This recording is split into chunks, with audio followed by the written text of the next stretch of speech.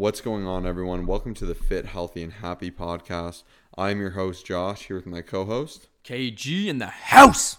But today we're going to be talking about 10 fitness habits that you need to start doing in 2020 in 10 minutes. So there's a little bit of a challenge. I'm a little worried for ourselves, but that's it. I'm already wasting time. Let's get into it. So tip number one I have for people is actually do some cardio or lift some weights. And what I mean by that super quick is people like to really be on one side of the fence or the other, and they're really scared of the other fence. You know, myself included. It's like, oh, cardio, I want to be big and muscular and strong. I don't want to do cardio, but cardio is so great for heart health. Where at the same time, you know, people that only do cardio, like I have a client that's done cardio his whole life. He's in his 60s and he just started to lift weights and do strength training. And he just keeps saying, I wish I did this as a runner. Like I feel so much stronger, looser, more powerful. You know, like it just, he said the value of this would have been insane. So that's number one. Yeah, the point is just to combine both of them. It's not one or the other. I think 98% of people make the mistake.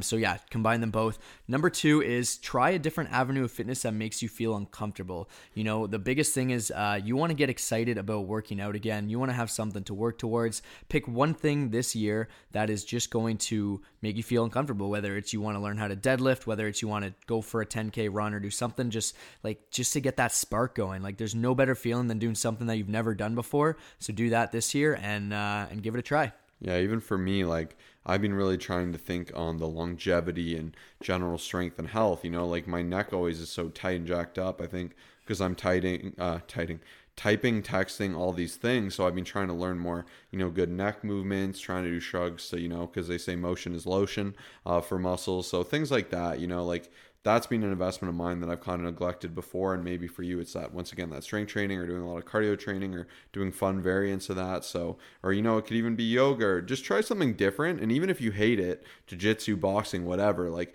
at least you have a new experience, something to get excited about. Me and Kyle did boxing for a really short stint. You know, it was fun. So yeah. Number three is eat more protein. If you're wondering what I mean by that, watch our episode on how much protein should you actually be eating. That's a huge episode. Maybe while I'm talking, Kyle can find the number. But case in point, protein is a key. And study after study has shown that by eating more protein, you know, you're going to feel more satisfied with your food. You're going to feel more energized. You know, it's going to help you maintain your muscularity, improve that muscularity. So it's definitely something you want to double down on. Episode number 133. Check it out. All right. What's number 4? We're killing it. We're like 3 minutes in already. This is awesome. I love it.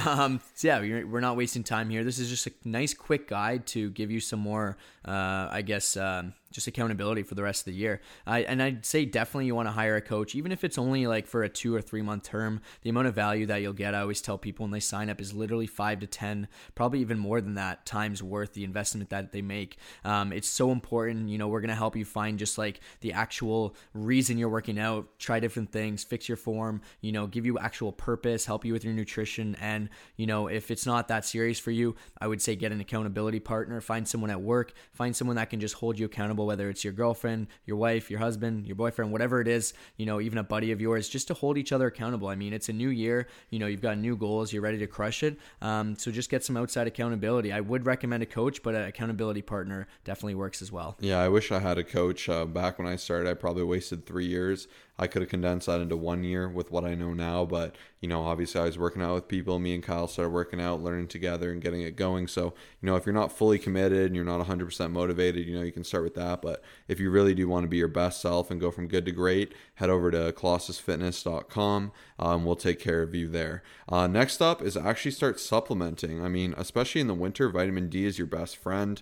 You know, you're not going to be getting as much of it, especially for those of you that are from Canada like us. You know, we get a little sun deprived. So getting that vitamin D in makes a big difference. I've really been liking vitamin B12. Once again, there's a lot of different studies on whether it's effective or not. You do your own conclusions. I've been taking it. And then the same thing with fish oil. A lot of places say it's useless. A lot of people say it's the greatest thing. I know Kyle just said he liked it. Make your own informed decision. But, you know, start taking a few of the appropriate supplements that are going to help you with your longevity. Yeah, I like fish oil because I'm not really eating much fish during the week, and I know there's lots of benefits. And by Josh talking about supplementing, that does not mean going to GNC and ask you what thing is going to get you shredded, because they're going to give you about $300 worth of stuff that's not going to work for you, and you don't want to get caught in that little marketing tactic there.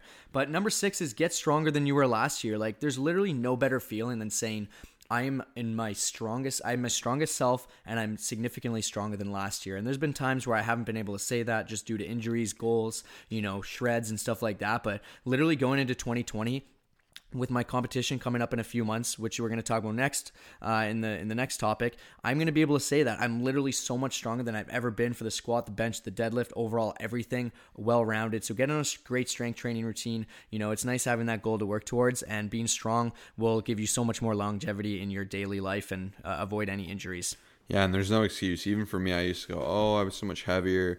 I was strength training. I was yada, yada. This X, Y, and Z, Y was stronger, 2 years ago than I am now. And, it kind of hit me. I'm like, wow, what a dumb excuse. Like, I honestly believe if you're not growing, you're dying. So, each year there really is no excuse not to be your best, strongest self. Do it intelligently. Don't go burning and breaking yourself, but, be at it, work hard. I'm going to go right to number 8, and then Kyle will come back to number 7. But for me, number 8 was invest in a proper warm-up. And what I mean by this is I have a lot of clients that come in, we're hitting push, start upper body movements, and they just start warming up, and they do the quad stretch, they touch their toes, and they say, I'm ready to go. And it's like, whoa, hold the phone. First of all, you want to be doing dynamic warm-ups, really getting things active and working the things you're going to be using.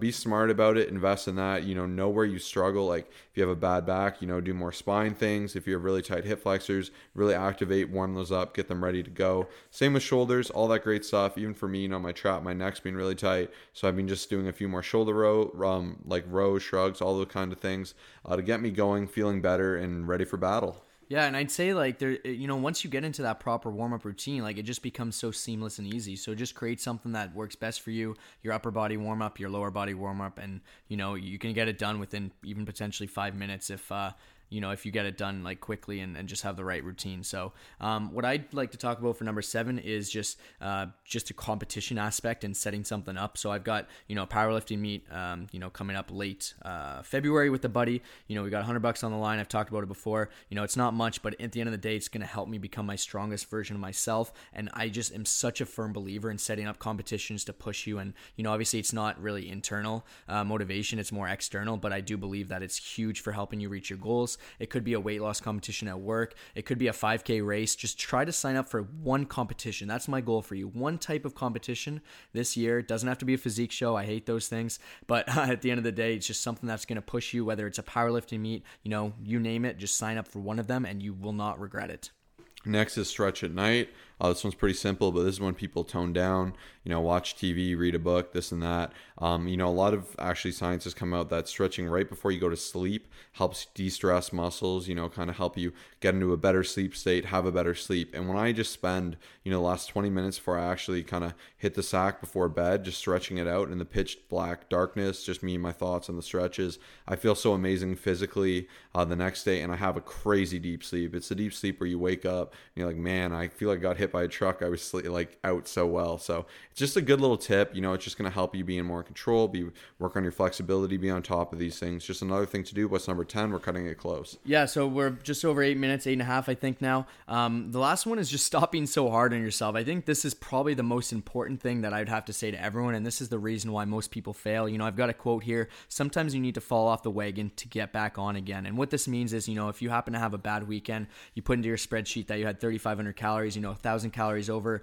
you're given, caloric deficit. Instead of just thinking that you failed and you let yourself down and your coach and your boyfriend and your girlfriend and whoever it is, everyone in your life, just, turn it into more of those, just change your mindset. Just be like, okay, I'm ready to get back onto it Monday. I think a lot of people are way too hard on themselves. That's why they don't succeed. So just shift your mindset, think about all the great things you're doing, the wins, the positive things, everything that's happening that's good in your life, and you'll have a much better fitness journey in 2020. Yeah, 2020 is coming, and at the end of the day, you're going to have a lot of wins, you're going to have a lot of losses, and I think, you can really tell the character of someone by how they get up after a loss.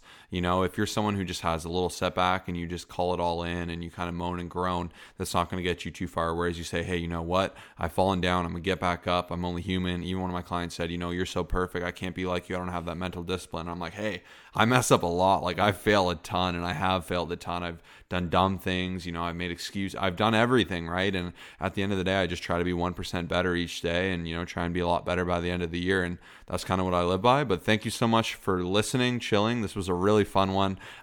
Take this, share it with a friend, enact what you can. And here's to an amazing 2020. Peace. Peace.